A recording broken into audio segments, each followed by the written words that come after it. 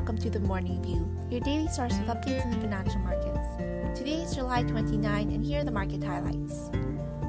Local equities dropped as lockdown fears lingered amid rising Delta variant cases, which soured market sentiment. Negative expectations on Philippine economic recovery also contributed to the risk of market sentiment. Philippine Stock Exchange Index finished at 6,473. Local fixed income yields continue to drop amid growing concerns over the highly transmissible Delta variant and increasing possibility of tightened quarantine restrictions. On average, yields went down by 0.7 basis points day-on-day, led by the long end of the curve. The Philippine peso strengthened after the US dollar weakened ahead of the Federal Open Market Committee or FOMC meeting. The US dollar Philippine peso pair closed at 50.37. Now to some local news highlights. The Bureau of the Treasury has set a borrowing program amounting to 200 billion pesos for August amid continued demand for government securities. The plan was lower than the 235 billion program set this June, mainly due to fewer Treasury bond or T-bond auctions. The national government is set to raise 60 billion pesos via Treasury bills and another 140 billion in T-bonds next month.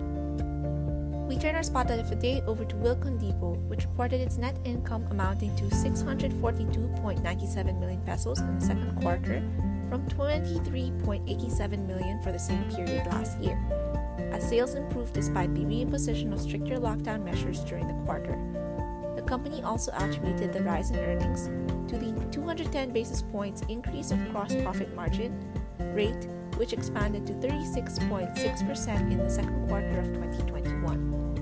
Meanwhile, at the overseas markets, U.S. equities were flat but mostly moved into the red as the Fed kept interest rates and monetary policy unchanged. Fed Chairman Jerome Powell cited economic progress but remained firm that the U.S. is still in the progress of achieving the dual mandates of steady prices and robust jobs numbers. The Dow Jones closed at 34,930.9, while the S&P 500 closed at 4,400.6. European equities rose as upbeat earnings from British bank Barclays and luxury group Kering lifted investor sentiment. This was also boosted by the news that fully vaccinated US and EU travelers will soon be allowed to visit England without the need to quarantine. The MSCI Europe closed at 152.7.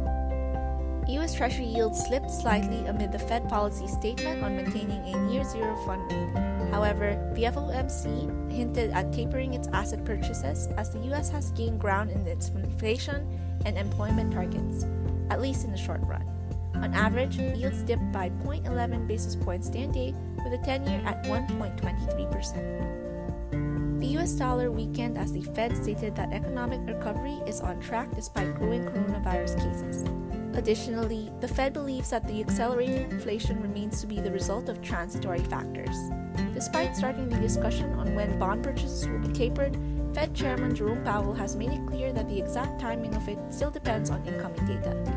The DXY closed at 92.32. Lastly, for Asia-Pacific markets, Asian equities mildly gained amid the US Fed's statement that the economy is improving, but it is not yet enough to start withdrawing the central bank's support measures. However, concerns on the Delta variant and regulatory crackdowns in China continue to weigh on market sentiment.